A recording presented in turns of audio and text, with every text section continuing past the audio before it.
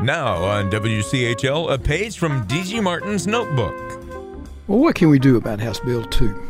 Some politicians in both parties think that the controversy will help them at election time. As former Governor Jim Martin wrote recently, quote, "The political reality is that this works great for both political parties." Yeah, but most other North Carolinians do not want to continue to fight about this matter if it means our state will lose new businesses, NCAA basketball tournaments, NBA All-Star games, concerts, conventions, and tourists. And most do not want to risk the loss of federal funding for roads and education or housing. And no one relishes the uncertainty and high costs that could result if litigation is the pathway to settling this issue.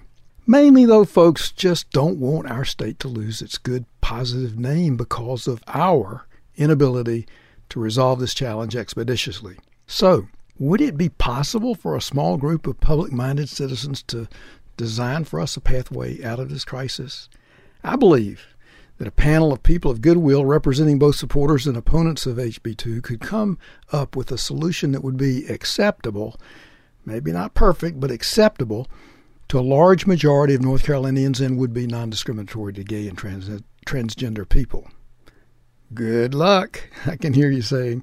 And sure enough, it would be challenging to assemble such a group and for it to agree on recommendations that would be viewed as fair and would get the attention of a legislature and a city council which so far have shown no interest in backing away. But what have we got to lose by trying?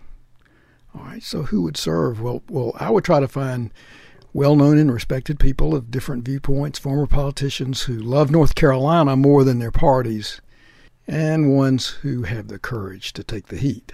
Now, for instance, people like former Governors Martin and Jim Hunt, or respected former or retiring elected officials who have no further political ambitions, like Elizabeth Dole, Kay Hagan, Richard Stevens, Jennifer Weiss, Leo Daughtry, Rick Glazer, Bill Kobe, Richard Vinroot, Harvey Gantt, and Joe Hackney, and many, many others like them.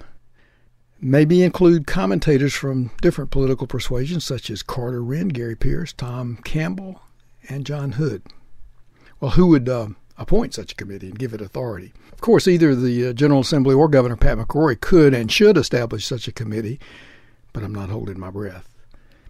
And if they don't act, maybe former Governors Hunt and Martin could do that job. Or other potential organizers or groups of business and professional leaders and their organizations, religious groups, nonpartisan political affairs groups such as the League of Women Voters, or any other group that feels a call to rescue our state in its time of need.